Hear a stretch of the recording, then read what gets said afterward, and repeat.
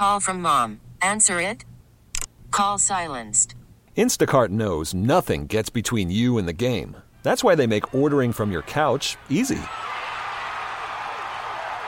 Stock up today and get all your groceries for the week delivered in as fast as 30 minutes without missing a minute of the game.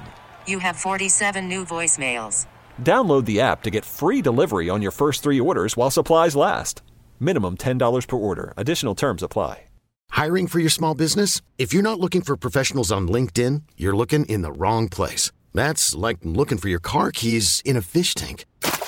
LinkedIn helps you hire professionals you can't find anywhere else, even those who aren't actively searching for a new job but might be open to the perfect role. In a given month, over 70% of LinkedIn users don't even visit other leading job sites. So start looking in the right place. With LinkedIn, you can hire professionals like a professional. Post your free job on linkedin.com/recommend today. Okay. Super League. Go, Tom. Welcome to the latest episode of Soccer in the City. Tom Kolker, Glenn Crooks, Roberto Abramowitz, John Rojas. Another edition here, New York City FC, Major League Soccer, maybe a little bit of Super League. We'll see if there's time. But guys, certainly we have to break down the opening match of 2021, New York City FC and DC United. We're going to get everybody's thoughts on the match. We're going to go through it, obviously. We're going to talk some formations with John Rojas because there were so many different opinions as to what DC United was actually going to play, what they played, and potentially playing several different versions of what the formation was going to be. So a lot to get into. This was a tough one for New York City fans to swallow, especially Glenn after the first 15, 20 minutes of the match when New York City went up 1-0. It looked like they were going to be the dominant, more physical team, had possession, got the goal from Tati, felt like everything was good. And then things just switched right after that goal. It was all DC United the last half of the first half, really. And I thought Matt Lawrence on our broadcast described it so well. It was really a tale of two halves within the half. The latter stage was controlled by DC United. They get the 2 late goals, fantastic goals, and took the momentum into the locker room. And New York City never really came out in the second half and had any real, what you would say, quality chances to try and equalize. So this was a game that, tough one to swallow. Again, as I mentioned, if you're a City fan, New York City going on the road, losing to a DC United team under a brand new coach, you felt like DC had the advantage, or New York City, had the advantage going in, and it certainly felt that way after the first 15 minutes. But then things really switched. Yeah, and hello everybody. What's happening? Everybody looks good tonight. Roberto, even you. So, massively disappointing. This thing, we're. You don't take the preseason in terms of wins and losses. You don't go too crazy about that. But Ronny Deila did bring up the fact they won 4 straight coming into this. He felt like they were moving in a good direction. I think the most alarming thing to me is that there were such large portions of the game where it looked a bit disjointed or very disjointed for New York City FC. This is the team that has now been with their coach, and it's most of the same players back again. The foundation has been built. They're working on different things on the attacking side. They should be progressing each match. And Ronny Deila, he said it. I'll say it too. They took a step back in this match, and it's unfortunate. It was the opener. It's one game. I think we're going to get a real test of leadership right off the bat because this was I wouldn't call it a must win. But now you've got a home opener against FC Cincinnati with a brutal next 5 games. And Saturday is a must win. So you got the second match of the season. And, anyone could dispute that. Anyone within the team that follow, anybody could say that's crazy. But I think it is. And FC Cincinnati comes off a 2-2 draw. They really kind of got shellacked by Nashville, but scored 2 early goals and hung in there and got a point on the road. But there's a lot to talk about in this game, but I'll just give you my initial thought of, massively disappointed with the level of play. That's crazy. How can you make the second game of the season in a 34-game season a must-win? This isn't the NFL where you're 16 or 17 games. It's a 34-game season. Well, when did New York City win their first game? At the beginning of 2019. Forget about last year. Even last year, actually. Let's not forget about last year in a 23-game season. I think it took them, to the 6th or 7th game to win, and they made the playoffs. So let's not get crazy. The playoffs in MLS are very, very forgiving as far as qualifying is concerned. So for you to come out and say this is a must-win against FC Cincinnati in April, I think it's just a little bit over the top. Okay. It's a little bit over the top. Those All right, now. They got 5 points in the first 6 games in 2019. I know they didn't win, but there were a lot of draws in there. So just. Yeah, there was a whole bunch of draws. And then there was a game in D.C. where Dome lost it before in the pregame. And he was yelling at everybody, yelling at me and Ariel before we did the interview because he was like so frustrated and he thought he was going to get fired. And then they came out and they played a fantastic game. And that was a takeoff point for the season. All right. Anyway, as far as this game is concerned, if you look at the first 18 minutes of the game, you're like, woohoo, this team is in great form. Preseason was fantastic. They're continuing to move forward. Everything is great. They had 6 shots in total. They scored a goal on a beautiful play from Medina to Maxi Morales to Tinnerholm to Castellanos in a great build-up. It was fantastic to watch, and everything seemed to be going fine. And then, all of a sudden, after the 18th minute, they had only 1 shot on goal until the 68th minute.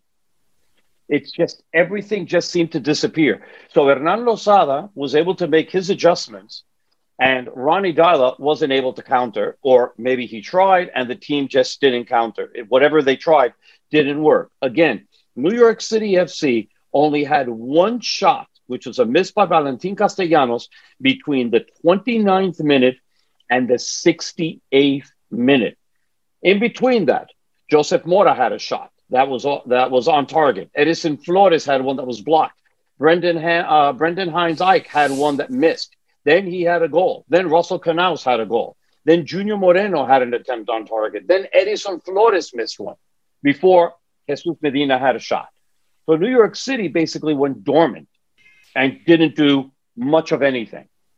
And it's concerning. What's also concerning to me is that if the team isn't playing well and things aren't going well, why are you waiting until where was it? 70th minute to make lineup changes. You made 71st minute to make lineup changes. Nothing was working. The team wasn't looking any better. They weren't creating chances. They weren't being able to figure out what DC was doing to create anything. Why are you waiting until the 71st minute to make a lineup change? And you have 5 and you only use 3. Now, I know that you don't have the type of bench that you want with Eberhard and some of the new guys not in town yet. But you had a way to be able to modify what was going on, and you didn't do that. And then once he did, we're talking about the 71st minute, then New York City had 4 shots on goal after that. And the best attempt was Valentin Castellanos. They had. I don't care how many shots they had. They had 1 legitimate scoring opportunity, and that was Castellanos. Yeah. By the way, the Castellanos goal that was so brilliantly built up was probably a foul. It was an own goal, and that goal could have easily been taken away. So when you look at, but go ahead, Tom. Well, so we rely on John Rojas for tactics, and he's going to get into formations. All right, but John, what happened after the 18th minute? Wait, no, hold on, because it's not only that, and after the 18 is the whole game through NYCFC fall into DC United's trap. That was DC United's game plan for the day. Okay?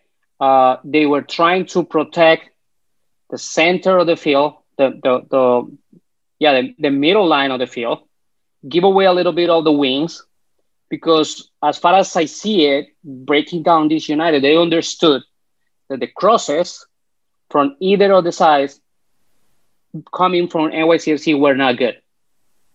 And this is what I see breaking down this United, and the game plan from them is telling me that they're saying they can cross as many times as they want because they're not good crossing. So we're not going to let them play through the middle. That's why he plays this formation in which he changed in a routinely manner between having 4 or 5 in the middle lane.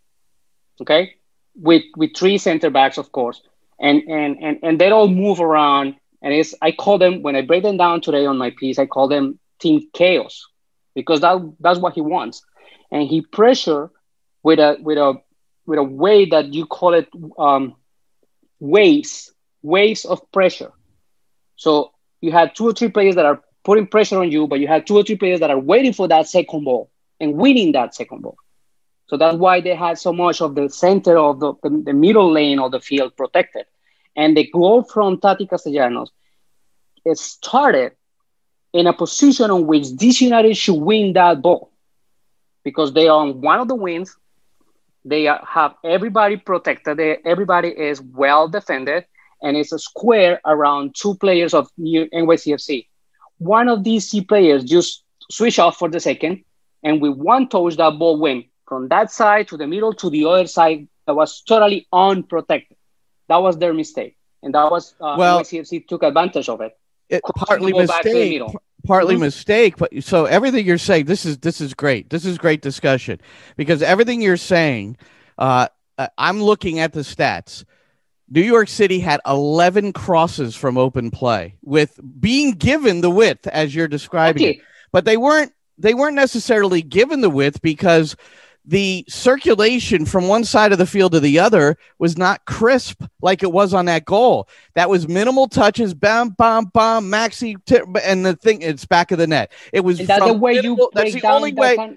Exactly. They're just sliding numbers from side to side. I know it's more intricate than that, but the essence is they had large numbers wherever the ball was, and the way to get out of it is in, out, wide, in, out, wide. New York City's attack is based on overloads. Overloads.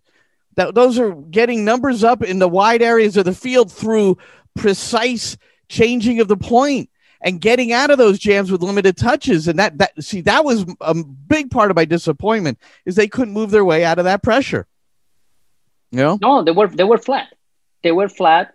They did not recognize the amount of intervals of spaces that these United were given, because this United pressure with these 2 waves give you a lot of space on the unprotected side, right? Because you have a lot of people around the ball. That's the idea. We're going to push you there because you're going to... And that's the way, actually, that the first goal came for DC United. Okay, that pressure pushed Chanot to just dump the ball to the side. A throw-in. Flores came out of that, and he had 3 options to pass the ball. One in the middle of the box, one far, which was Canoes, and one that defended the center back, who took a beautiful shot. You cannot take anything out of that individual quality to take that shot. It was amazing. But it's impossible that he can get out of that situation of pressure and have 3 wide options for himself. Same thing with the corner kick.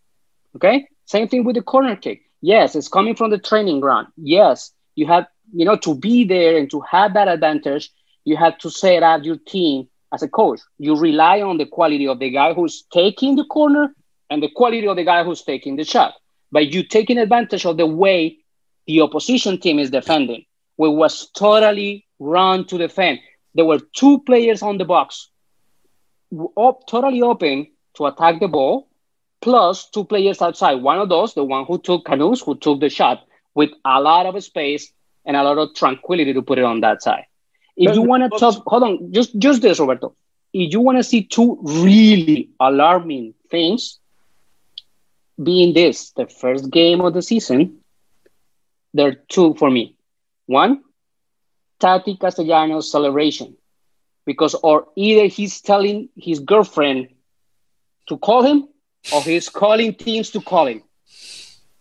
Okay? Second, well, he put out a tweet. Did you see his tweet? No, I didn't. That's what he put out a tweet with the goal and the celebration with a phone call. Is that what you're talking about? Is that what you're talking about? I thought you said he. Oh, okay. That's the way he celebrated on the field. Oh, all right. Yeah. I didn't see that. Yeah, he made like the call me sign. Riquelme is fighting for his contract. He puts his ear here because he wants to hear the front office talking about his contract. Okay? Other big players are asking for money. They'll celebrate like this with the money sign on their hands. He's celebrating with a phone. Someone has to call him. He wants someone to call him. That is alarming. Not only because he can leave because what he wants, which is different. That's what is alarming for the team. And second, Dayla's comments. Because this is the first game of the season, okay? I don't care if it's a step back from preseason. I don't care preseason, okay? I don't care if you saw a trash team out there. You're not going out to the media and throw your players under the bus at the first game of the season. You're losing your team. You're losing your group. And in that sense, the following game is a must win, not because of the point, not because of qualification, because the players are going to show that they're there for him or not. Go ahead, Roberto. So, I don't know. Okay, so you have an interpretation of what Tati was trying to do or trying to say with that celebration. And let's be fair, that's your interpretation. I don't necessarily think that's him telling other teams to call him or that he's going to call other teams.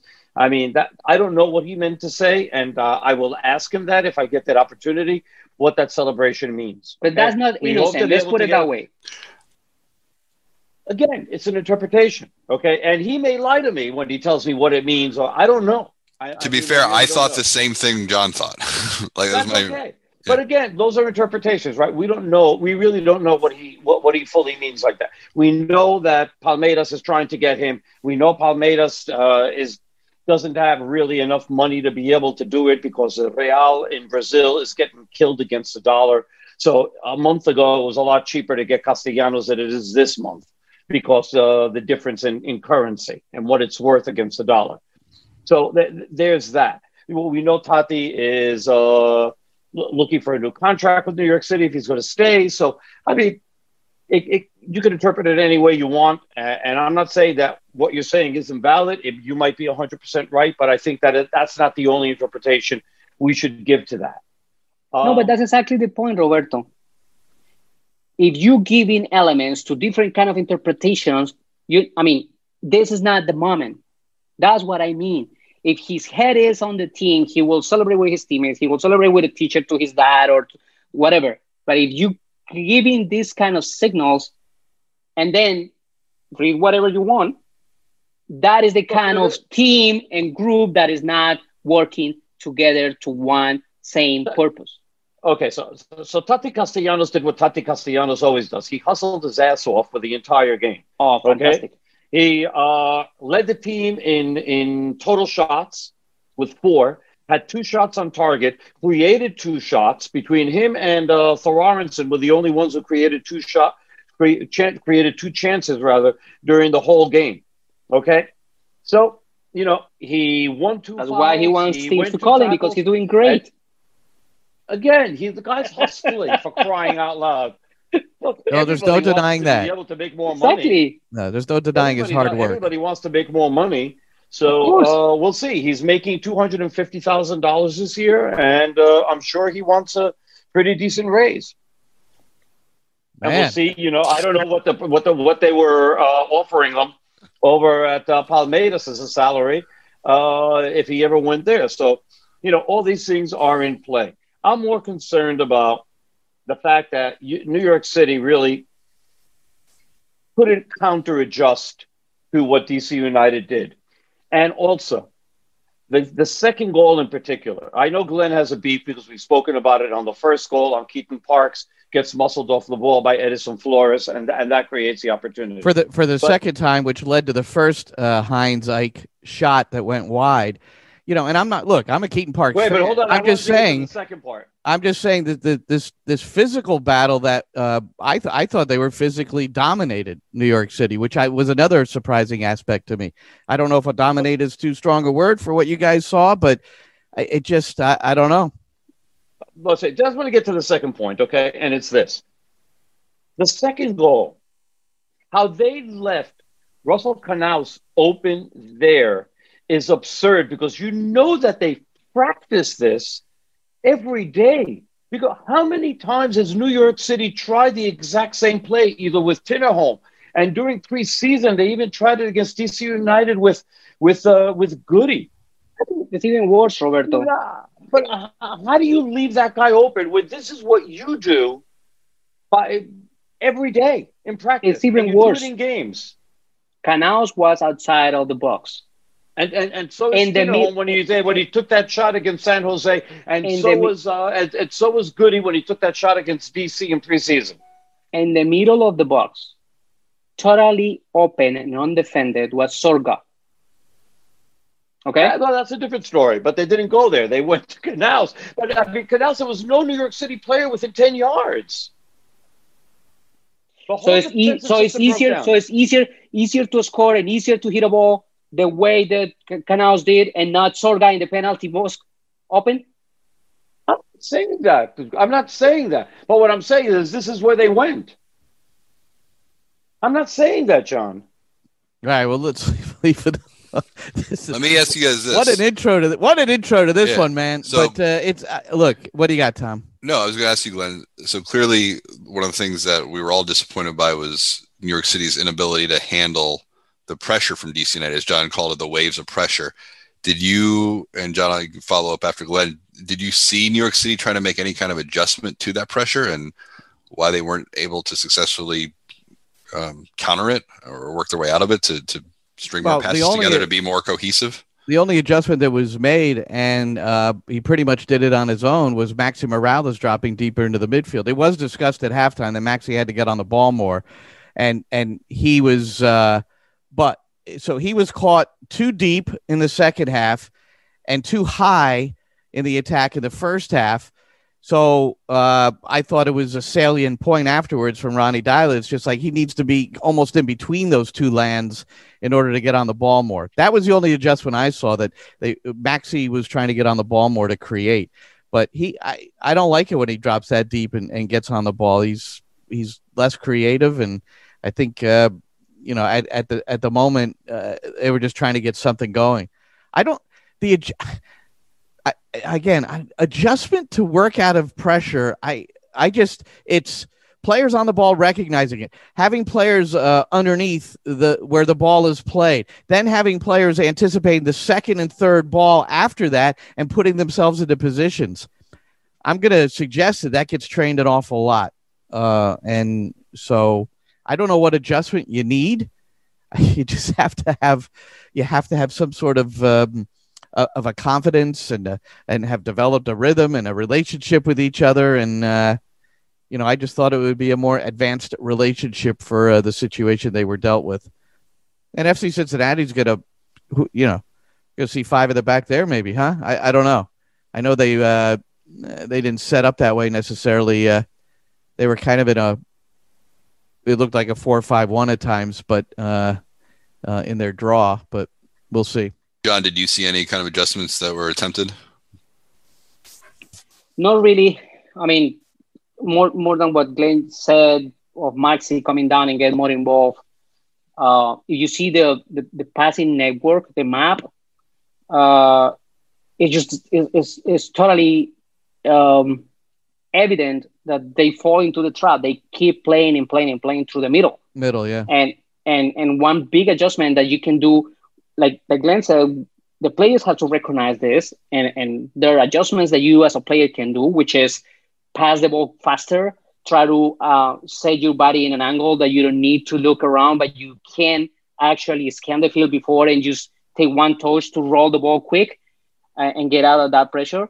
But from the bench, you see the side that is unprotected. You see the amount of space. Yep. So you have to call someone and tell them, okay, we're going to play 2 shorts, 1 long, because by the time the guys get there, if we set someone on the other side, either they move or they're going to get there late, because there's no waste. The ball is always faster. No one is going to run as fast as the ball. There was a moment where Castellanos, this was after New York City went up 1-0, and it really seemed like from this moment on, I don't even remember if I brought it up in the broadcast, Tom, but yeah, you did. He received the ball, and Tinnerholm was wide open just to continue the reversing of the ball to get him in once again, establishing some width, which is something that they, had just done a couple of minutes earlier to score the goal. And he held it another touch, then tried to do something with it, got dispossessed, and it was a counterattack for DC United. I thought that was part of the demise of their moving the ball in a manner where they could find numbers up. Hey, Yeah, did you watch Leeds today, John? I'm sure you did. I did. All right. So Leeds played Liverpool. Here's something interesting, because this is the other thing. Sometimes when you change the point, maybe you move it and it's not as precise as you would like, and the other team recovers. So what do? You step on it and do it again. You figure out a different way. I think I would love to know, and maybe you do know, John, because you study Bielsa so closely.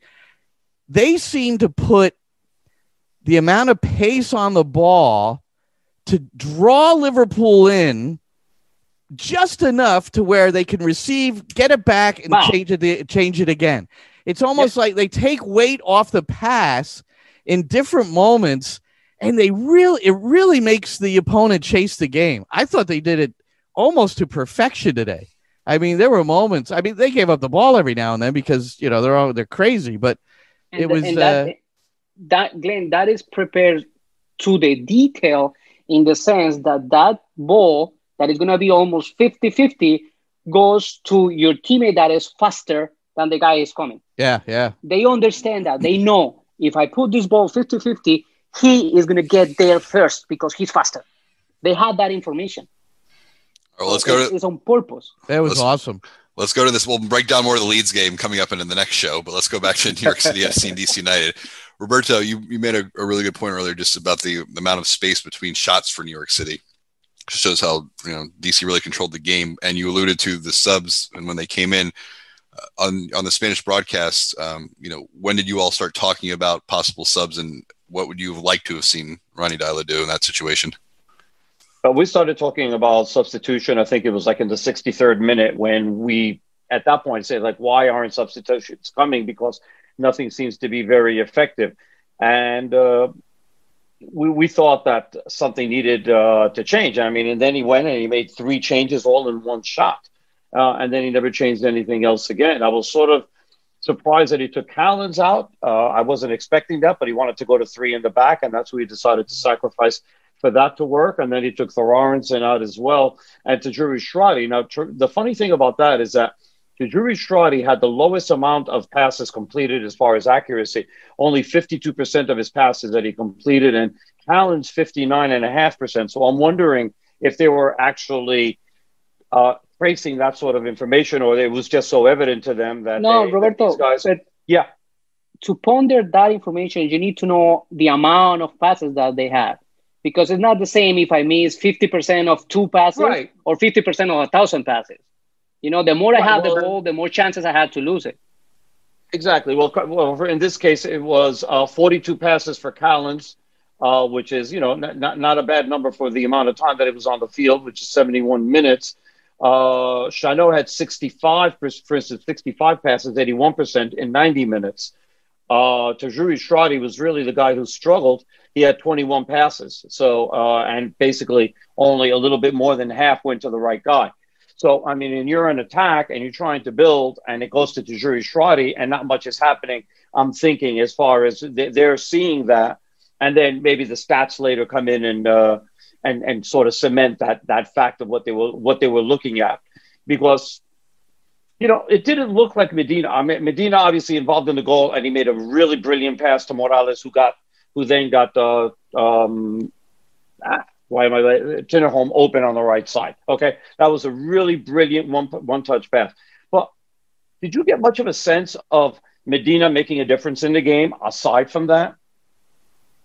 Well, which other attacking player were you bringing in? We started talking about that on the English broadcast, but you started looking down that list, and there weren't really any attacking options. Not only who you bring in, but which is Jason.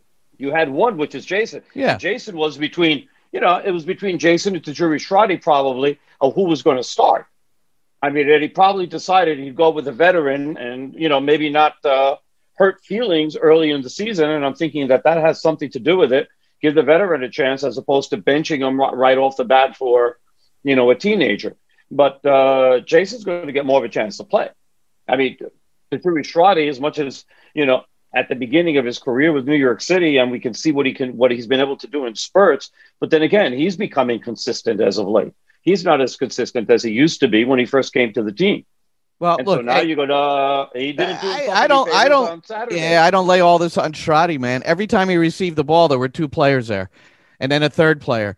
They weren't getting. I remember him being isolated 1v1, which is his. That's his game, a big part of his game. Once, and that second defender got there pretty quickly too. So what that means to me is the ball movement is not efficient enough in 1 and 2 touches, 3 touch maximum in order to get it to his side of the field so he can take somebody on. I mean, here's your one-on-one guy. How many times did you isolate him? So do we lay some of that on him? Maybe positionally he didn't.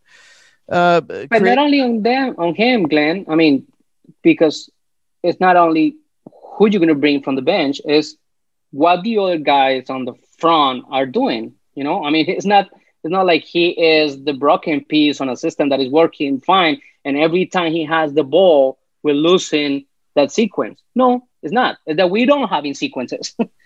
Right, there weren't enough sequences. So, and then also, it may also be, in this case, that maybe he and Goody just don't have a really good understanding. I mean, Goody's his partner up the left side. They did switch him to the right side for a little while during the game. They did flip him, but maybe he and Goody just don't have a great understanding. And we saw that Malte Edmondson did come in, so maybe Malte will get the start now against FC Cincinnati. We'll see how that goes. Yep, we'll see how that John goes. is enjoying the Goody maybe not doing his job. No, he's doing his job. That's the problem. Here. That's the problem, that he's doing it at the best of his capabilities. Here's the other thing, too. And I'm telling you, I don't know exactly how this should have been handled. So Sean Johnson was named captain midweek before this opening game. Hard to argue that. I do want to talk about that a little bit because, I mean, you consider everything Sean Johnson has done off the field and on the field, and how much he's involved. He's the player rep. He's on the executive committee of Black Players for Change, and his involvement with the Black Lives Matter movement, being called into the national team during the course of all this. During the pandemic, and how he, also maintained a high level of play for the most part. So I don't think there's any argument with the choice. But there were other candidates. There was Anton Tinnerholm. Well, I don't know who everybody's going to say, but to me, Anton Tinnerholm, maybe Maxi Morales. There were, and the reason I'm bringing all this up is because did you see what Phil Neville did?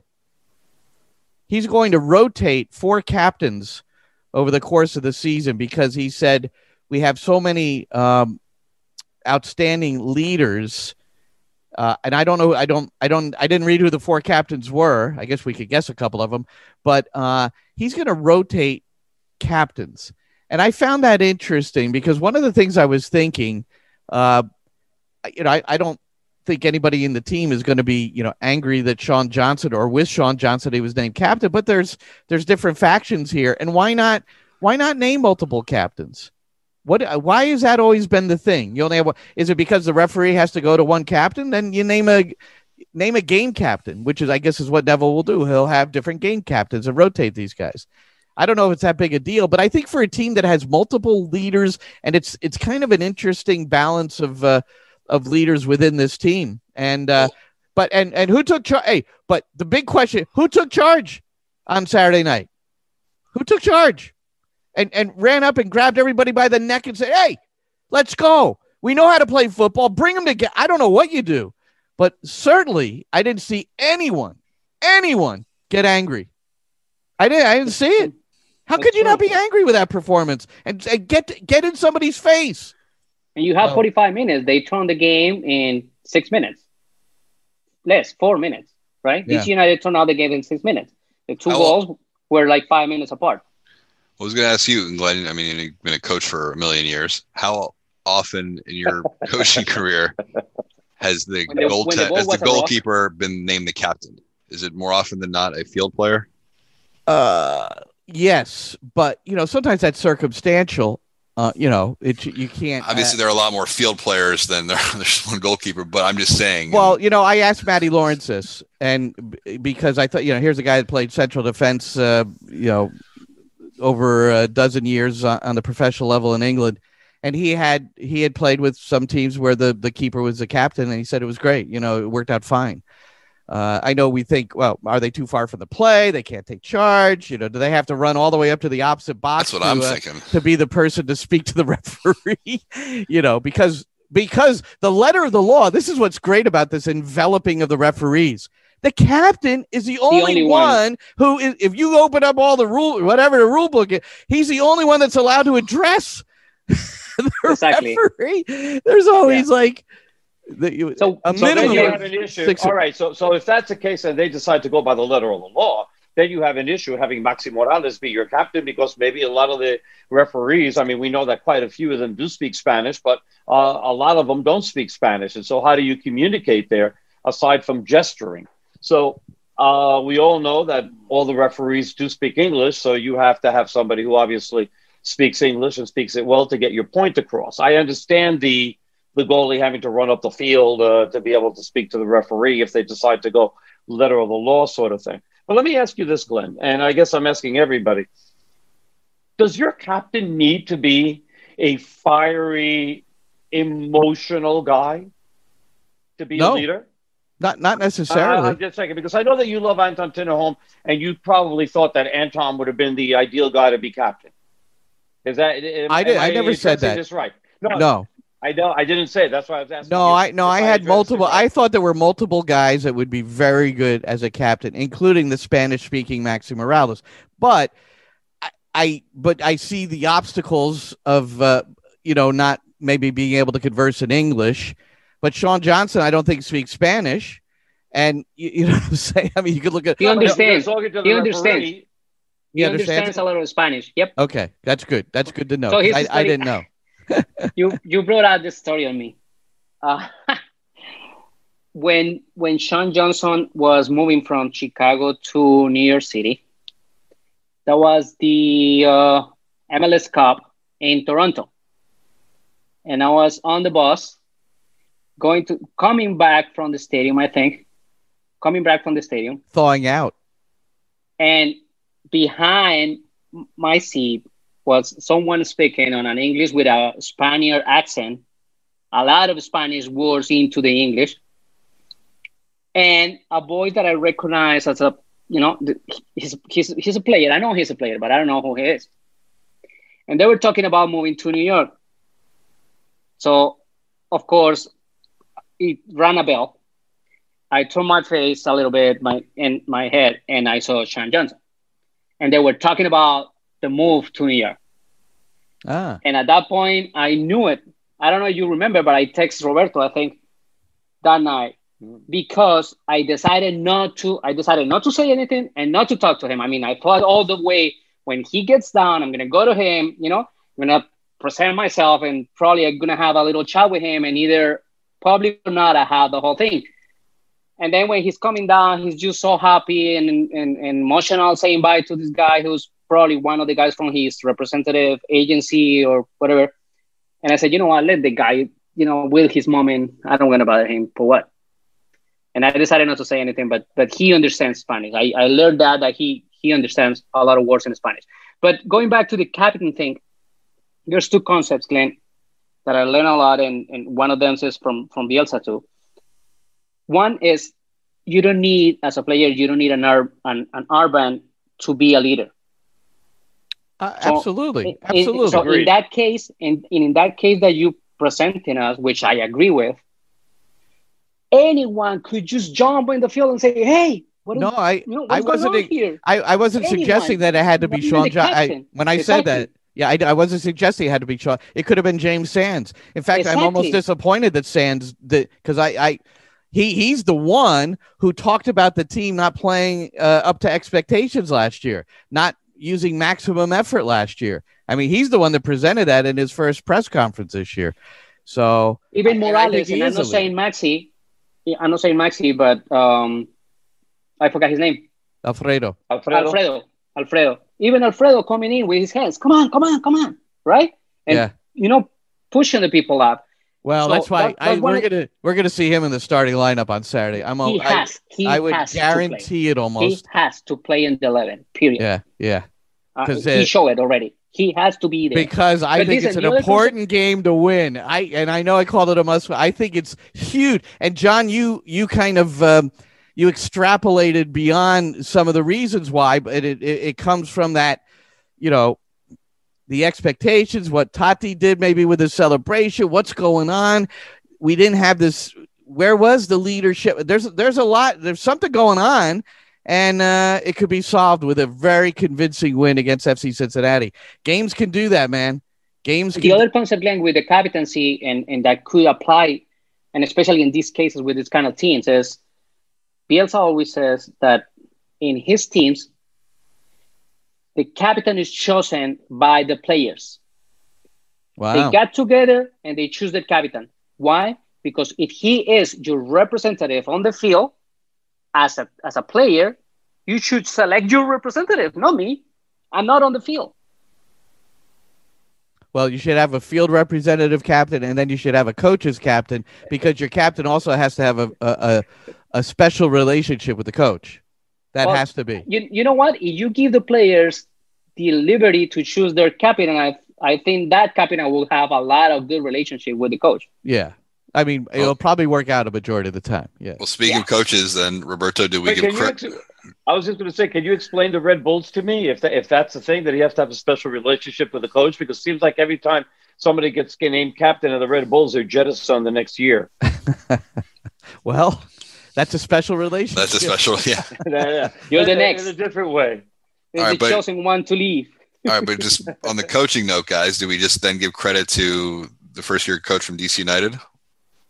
He gets some credit. Hey, how about he's an interesting guy. And John, you got to tell a little bit about the daily the calendar routine that the team gets. But did you guys know that and maybe this is common knowledge, I don't know, but he made Audi Field shorter. Yep. And that's obviously, I would imagine, because his team isn't fit and he still wants to press high. That's what I'm guessing. And at his very first... Wait, hold on. But by the way, just to be clear there, a little parenthesis there. You know that every team can do that, right? Yes. The only thing that you need to do is to announce it to the league with a few days in advance so they can let the other team know, and you can do it. Right. So they went from 115 by 75 to 112 by 75, 3 yards. Can we make Yankee Stadium smaller? And they give you the wins. To play. There it is. And then to me that part was more about cutting off spaces of the other teams, because he's going to try to out hustle every other team. And so he's going to try to cut down spaces, and having a smaller field just gives less opportunity for other teams to be able to move the ball around. Yeah, if it's shorter, especially the way they want to press. Yeah. So right. The other thing is, apparently, that maybe this was all written in the same article, which I didn't read. Somebody was telling me the story. The very first team meeting he put up on the screen everybody's body composition, body fat. He showed everybody's that you could see, and he went one by one. This is not good. This is. I heard that, he said it on public. Did he? Okay. The players came out too high on the body composition. Well, yeah, no, he said the thing that surprised him the most was that his team was so unfit when he arrived. Yeah. Mm-hmm. Is that what you mean? That one? Yep. Okay. Yep. And tell us about their daily schedule, John. What's going on there? Well, every morning when every player had arrived to the facilities, they receive a sheet of paper with the schedule of activities to the hour. So every single hour, what you have to do during the day that you are in the facilities, from the moment you step in up to the moment you leave. And it says, at this time, you live in. So do you think that's being a little bit too detail-oriented and not letting a player breathe a little bit during the course of his time at the facility? There's a sense of discipline there, which is, I'm sure, the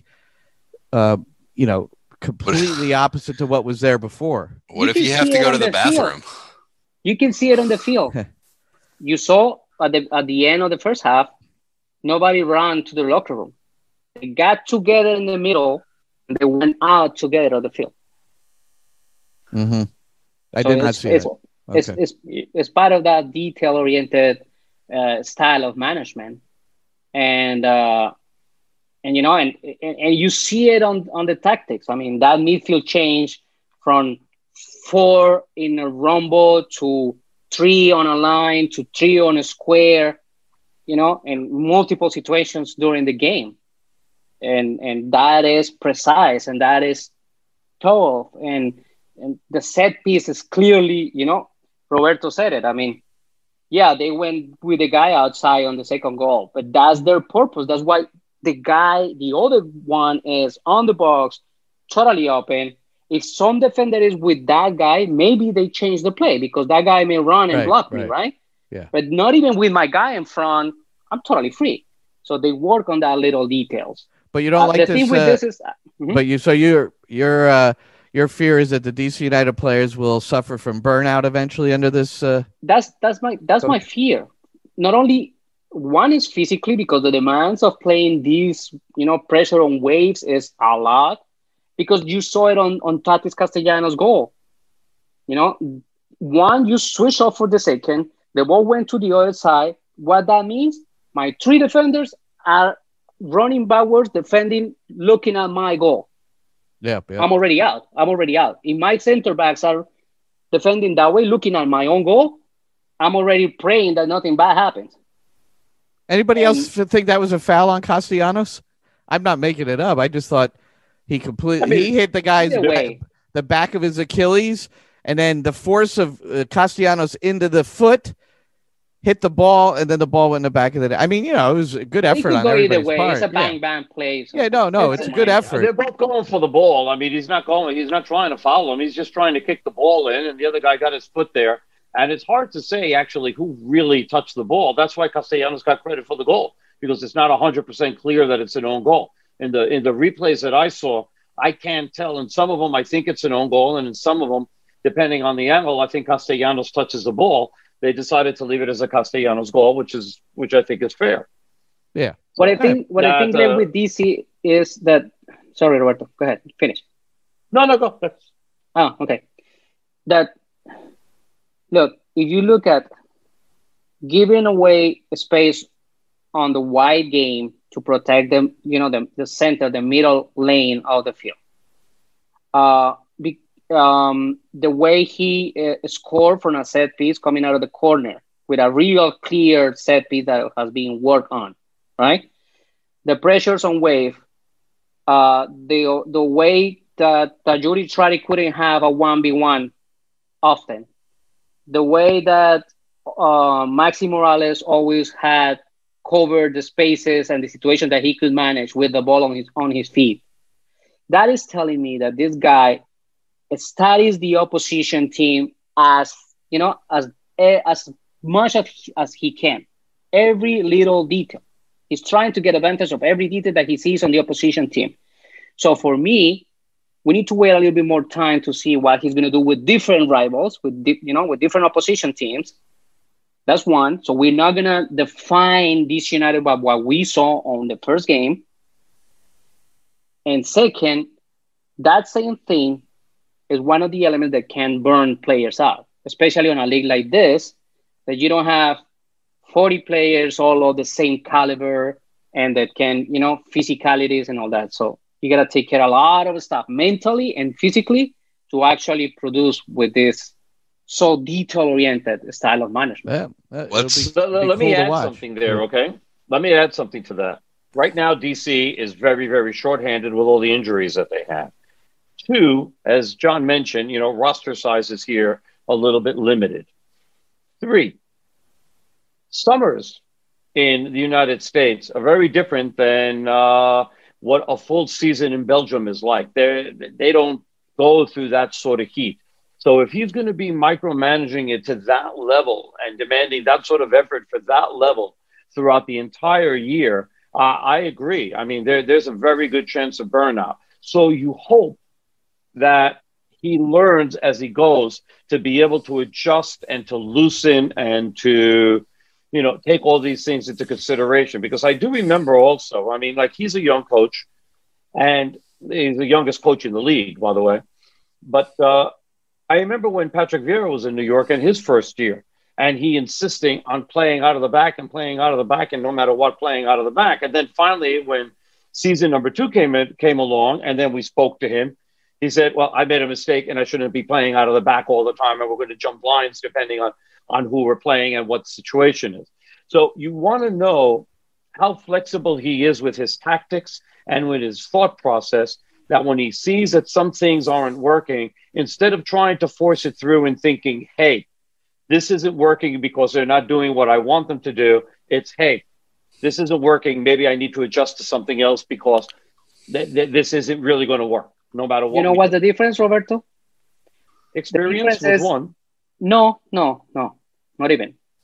The difference is playing out of the back is a concept, okay? Micromanaging style of micromanaging style is a way of living. It's things that you cannot compare when you think about changing, okay? Changing the concept of your style of play may be easy. Changing the way you live for the game is not easy. It's almost impossible because you're changing yourself. Let me ask you this. There's a lot of similarities and a lot of differences between Bielsa and him. But there seems to be some common... Put it the other way around. There's a little tiny common things. You think it's a little bit. You think it's a little time. Because there's commonalities between the 24-hour, 7-day-a-week, I live and breathe soccer only, that they both have. So what would you say are the commonalities, aside from that, and the differences? I mean, obviously, the model of play is totally different, for example. The model of play is totally different. He made the model of play his own. And I'm talking Losada. Yes, he has some similarities on some kind of pressure, on the waist pressure, for example, but you cannot compare. Plus, Bielsa has won and lost so many with his style that Losada could ever dream. Well, so now we'll... June 27th is the next time these two play at Red Bull Arena. So it will be, it'll be cool to, I've enjoyed the discussion because it'll be cool to see how they progress. And of course, how New York City FC progresses too. So FC Cincinnati tied Nashville 2-2 in the opener. A couple of nice goals. This kid Brenner, has some game. It wasn't, the hype was really, high on him, and he played well, but just well. The one that really, really played good was Acosta, Luciano. Yeah. He really played. Is he more underneath him? Is that kind of the way they have it set up, right? Okay. Yeah. All right. Mm-hmm.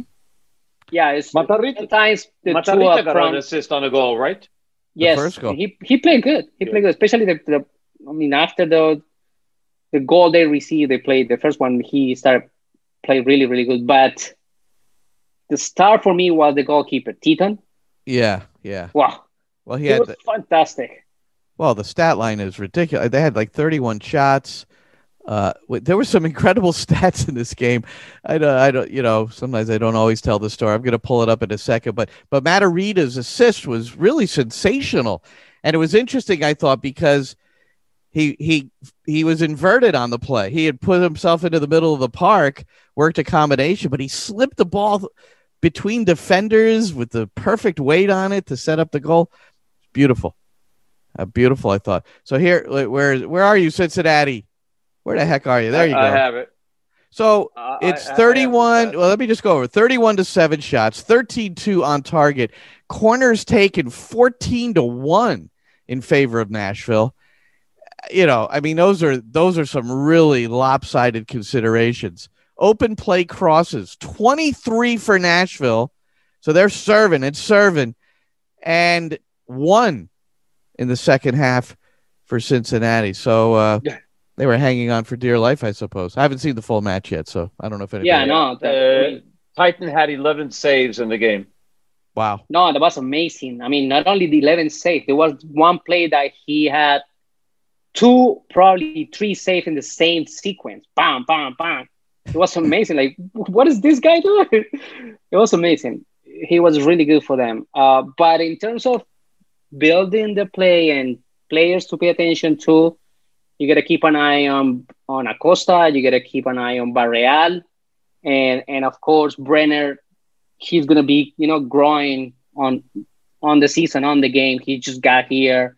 He barely understands how to, the league plays and how the competition is and all that. So he said to me that, of course, they are talking more in Spanish and Portuñol than in English because he and Acosta and Barreal can understand with the Spanish. He understands Spanish, and they go from there. Well, I did. So Brenner had 28 touches in the game. He won 2 fouls, committed a foul, had 1 shot, and he scored on it. On penalty kick. It was a penalty kick. Yeah, it was a penalty, but so all right, he scored on it. It's important to point out. Fine. Details. It was a good penalty, though. It was a good penalty. Yeah, there you go. 64 total touches for Lucho Acosta, 48 passes, 81% complete, 3 tackles. He got fouled 4 times. He committed 2 fouls. He created 4 chances, and he had a shot, and it was on target, which he scored. You know what surprised me? Yeah. From Cincinnati, Medu Janin was on the bench. He played. He came in from the bench, but he didn't start. For me, Medu Janin was like, set in stone in the 11. Yeah, and he played every match last year, or he led them in appearances, and they were letting goals by Kubo with 3. I mean, so they obviously their productivity is something that is they're putting a pretty big focus on. Look, they're susceptible still at the back. So I like Pedersen, I like Hagland. Mata's back there, and Zhao, he's pretty good. So it's and then the keeper, you just said it, John. So, but there's going to be it would be shocking if New York City didn't come up with something where they're going to put a lot of pressure on them in this home opener. Not just come up with something, the personnel. There aren't going to be many changes. You got who you got. They played together for a long time now. Pardon? Alfredo has to start. So who comes out if he goes in? Exactly. That's the question. I know. All right, so now you're saying he's coming in and he's playing fine. Well, if it's based on... You got to change the formation, I guess. If you do that, you're going to go 3 in the back? No, you could replace it with Parks. Mm-hmm. I guess. You could. Sands isn't coming out. And maybe they'll... I don't see them starting 3 at the back at Yankee Stadium. I don't think that's going to happen yet. I would, but I don't think so. Oh. I think Edmondson starts. Well, Edmondson and Tinnerholm. Now you got a little more balance in the attack, probably, but we have hardly seen Malta. So, but he created more in 30 seconds. He had to start since the day he arrived. He what? He what? He had to start since the day he arrived. Well, look, Good Mundor. I said this to me, Glenn. Out of respect, I said, all right, I'm going to raise my opinion. I'm going to watch this game. He said the guy is getting better and better. He's more comfortable with the surrounding and with the ball. I thought he was more physically. I thought he was more physically fit and strong. And I thought there was a greater physical presence, which would help him maybe on the defensive side of the ball. That was the thing I noticed in preseason. But neither way. Yeah. So he was a leader in passes on the team, right? Hold on, do I have that wrong? I have that wrong. I definitely have that wrong. I totally apologize. I was looking at Chanot's line. And it doesn't matter, Roberto. It doesn't matter. Yeah, no, he only had 30. He did complete 86% of them, but he had only. It doesn't matter if I'm passing if I'm giving 100 passes correct from my fullback to my center back, it cares for nothing. Yeah, no, I get that. I get it. It's a type of pass and where it is and what it does. I get it. Did you see my expected assist tweet? Oh my God! Yes, I saw it. Did you see my response on that? I didn't. I'm sure people gave me crap about it because I certainly did. It's yes. sort of but I thought it was startling. I mean, not startling, but I think it gave you an idea. Tanner Holmes' expected assists were 0.68, and Goody's expected assists were 0.012, meaning there wasn't much balance going on between the right side and the left side from a very important attacking position in the way they want to play fullback. But you learned something out of it, Glenn? Huh? But you learn something? Look at stats, right? If you look at stats, yes, he created 2 scoring chances, and Castellanos created 2 scoring chances. Nobody else created more than 1. So I don't know. Sometimes it's all these numbers can drive you a little. What was the scoring? You're reading a paper, we're watching a game. That's the difference. What? No, but what? Well, me too. I mean, analytics is the same thing. What were the 2 Goody goal chance creations? I haven't rewatched the game, and I can't remember. I don't remember Tom calling that. I did, and I don't remember them. You remember that they happened? On my head. No. All right. But and by this conversation, I'm knowing now that neither of you took the time to read and look at my breakdown of this United. Listen, I cooked chicken fajitas tonight. I don't have time to look at this stuff. I work for a living. So. There's that. I had to go shopping in Scarsdale, so what the heck I'm doing there? Much of a chance either. That's a good question. I look at almost everything you do, John, eventually, but I did not even see this. Did you tweet it? I didn't see it. Of course. I didn't see it. I sent it to you. I tweeted it and I sent it to you on a text. Oh, you sent it to me on a text? Yes. No, on the group text. He sent it to all of us on a text. All right. I'm looking at it. All right. That was a good game for them. You sent it at 5:27 p.m. Come on, man. Yeah, we're recording this at 8:30. I haven't had a chance to. Chicken fajita prep time. Yeah, man. It's tactics. You can even look at them. Well, hey, we got to wrap soon. We got to assume that after an hour and 15 minutes, people may stop listening. But as interesting as this is, all right. But I know we didn't get into this Super League, but it is something. Here's what I know about it. Okay, my wife, the great Dr. Mary Chaco, who does not follow any. She likes soccer, but she comes up to me today and says, "Hey, what is this Super League thing going on?" And if it's gotten to her somehow, then this is prominent news that probably should be, reviewed at some point. But I say, I'm like, I care about how the game's played, how players are developed, and I don't go too nuts about any of this stuff. I don't care about uniforms. I don't care about pro rel. I don't care about. I care about the way the game is played, how it's played, figuring it out, and the development of players. But that's me. So I'm not gonna have a whole lot to say about this Super League. And well, we may in the next few weeks, depending on what happens. Yeah, we should follow it along. I mean, the fact that there's already a this may be not for you. Is great. Maybe this is not for you, Glenn, because this was all in Spanish. But I tweeted live the first interview that Florentino Perez, which is the president of Real Madrid and the president of the Super League, did today in Spain. So every single detail that he said and explained about Super League is in Spanish on my timeline. Yeah, so go to John's timeline. Vayan al Twitter de John. I think I have audio Google Translate. No, you can click on each tweet. Oh, you can? The tweet, you can click and it says translate. The translate. I thought you meant you sent the video audio. No, you put out. He wrote it out. All right. He wrote it out on text. When did you send that? Be interesting. Right before we started, because I was doing it live. All right. Oh, you were doing it live. You are the man. You are the man. I know. Thank you. John's gonna get me. John's gonna get me in the clubhouse. I'm gonna look at it soon. I got to There get you involved in some of these discussions, man. So anyway, yeah. it sounds, I mean, just You have to. like a horrific idea that they're doing this. And look, there's no saints and sinners in all this because UEFA and FIFA, are not exactly, knights in shining armor through all of this who are getting screwed. That's not the thing. It's all about rich teams trying to get richer and get more money. Why? But beyond, Why?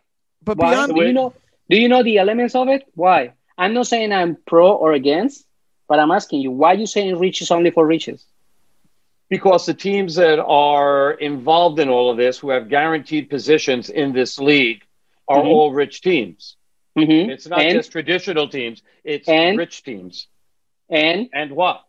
And the other teams that aren't rich. So the rich are going to get richer, and the poor are going to get poorer, and that disparity. Why? Because a lot more money is going to be sent there because of television rights. Split for everybody. The money is going to be split. That's why I'm saying you have to inform yourself before getting your opinion. I'm not saying I'm pro or against it. No, okay? But when you say but the way for everybody, you're talking about you're not getting the information from the right place. That's what I'm saying. You're not getting the information from the right place because everybody assumed from a piece of paper that came out yesterday and assume that this is a closed league, that they're going to go out of Champions League is going to be closed, the leagues are going to be closed, the money is only for the richest. No, what they actually do is this. What the concept that they're doing is this. We are the top teams. We are the teams with the best players. The people is watching us. So we're going to get here on a league that matters because people is going to watch, and by their saying, people is not sitting in millions to watch Getafe, Manchester United. They're sitting in millions to watch Manchester United, Real Madrid. And they pay for that.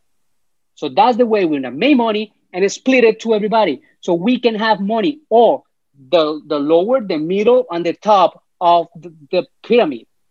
Yeah, that's how much are they? That's what they're giving. How much of the money are they giving away? Are they giving 80% of it away? Hey, you're giving money away. How much money are you giving away? Well, that's the detail that they had to explain. Well, but that is totally different to saying only money for the rich clubs. That's totally different. But it depends how much they divide it out until we see the real numbers and what they give out. And you know how much I'm making right now? You know how much I'm making right now?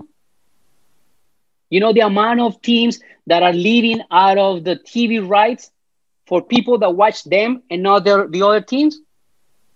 Well, it's different in each league. I'm not saying I'm pro this.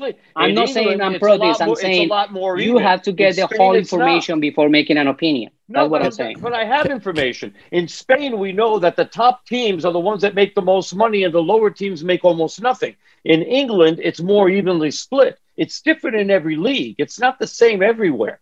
I am informed. And why the teams in Spain are the top teams are losing money and the bottom of the league are making money right now? Well, because they're mismanaged. No. Yes. Because the lower part may get less from the TV rights, but they're spending less. They're not spending on the product, so they're keeping the money. Who is spending money for Barcelona? It's management. Who got Griezmann for a ridiculous contract? He's not the only one. That's true. Management. That's true, but they're spending. Who screwed up the whole Messi situation? They did. It's being mismanaged. That's why they're not making money. They're not making money. Because they blew it. Yes, that's true. The mismanaged is one thing. But making money and not putting it back into the product is different, which is happening. That's management. That's part of management. That's management. Investing in your academies, getting young players. That's management. That's why you don't see anything on those teams. Building their youth teams. That's why those teams are full of internationals, Roberto. I get that, but their youth teams also. So you get it or not get it? You can have it both ways. Why not? Excuse me. Why not? Why can't you build with your academy? Why can't you build with your academy? And the ones that are good enough to be in your team, Right? Tell me the academies.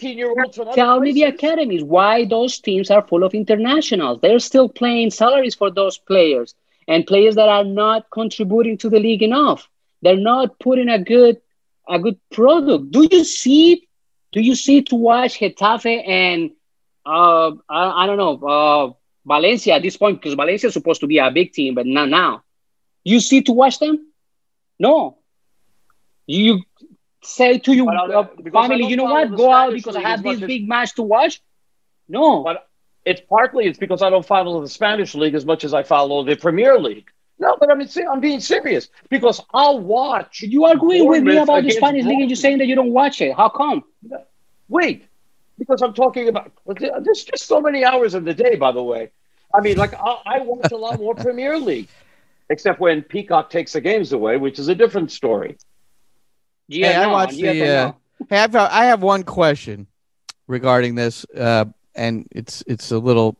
I heard somebody just say that the Leeds Liverpool game, if this Super League comes into existence, the luster that game had today would be taken off considerably, and I don't understand that.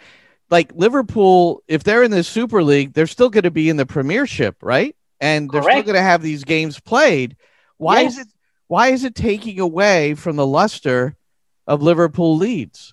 But because Wednesday they might have to play Real Madrid again. Pardon? No, because it's people misinformed. Listen, they're not saying the champions has to close. Okay, they're saying UEFA may and should play champions or whatever they call it. Another league with the rest of the team the way they want it. We want to put a product that the people wants to see. And this is on the people that lives in Guatemala, and instead of rooting for the home team, they're rooting for Real Madrid and paying Real Madrid for everything. Let me clear something up here. Because those are the studies that they have. There's the studies. This is not people that sat down and said, you know what? I want $1 more. Give it to me. They did studies and everything. And they had studies on how people don't watch games. The only games that people are watching in champions are quarterfinals, semifinals, and finals in tones. They want those teams there. So the big teams are trying to guarantee always being in there. So Manchester United, Tottenham, and Arsenal, for instance, are three teams that aren't in Champions League this year because they didn't qualify. So those guys are going to be permanent, right? The same thing goes for Barcelona and Real Madrid and a few other teams. They're going to be part of the Atletico. They're going to be part of the permanent team. So they'll never miss out. So that's it. So those teams would never play in Champions League again. Those teams would play in their new Super League. Mm-hmm. Okay. Champions League doesn't disappear, except for the teams that are all in the Super League wouldn't play in Champions League, which all of a sudden now takes Champions League and makes it a second-rate competition compared to Super League. That's it. Champions League doesn't disappear. Champions League becomes Europa League, basically, and Europa League becomes even something even less. Or don't play it. Or don't play it. We always kill it. We always shooting around here, Glenn, of the amount of games, the amount of leagues, the amount of plays without anything to play for, and the players going back and forth, and we don't make one penny out of those games or teams or players. Imagine the people that is making the money or putting the money, or the players that are traveling back and forth to play, meaningless games. Colombia lost Falcao for a game in Copa in France with a team that basically play every 15 days. That kind of stuff. It's just that things has to change. Listen, I'm just saying, let's get all the information. Let's get the facts. Let's see how they get in touch with FIFA and UEFA. Because, by the way, this is the way that FIFA was created. FIFA was a private club. The way FIFA started was the soccer teams from the clubs in England, the rich guys playing football. That was FIFA. And then the working class and the clubs from the neighborhoods start pushing and winning and pushing their way in.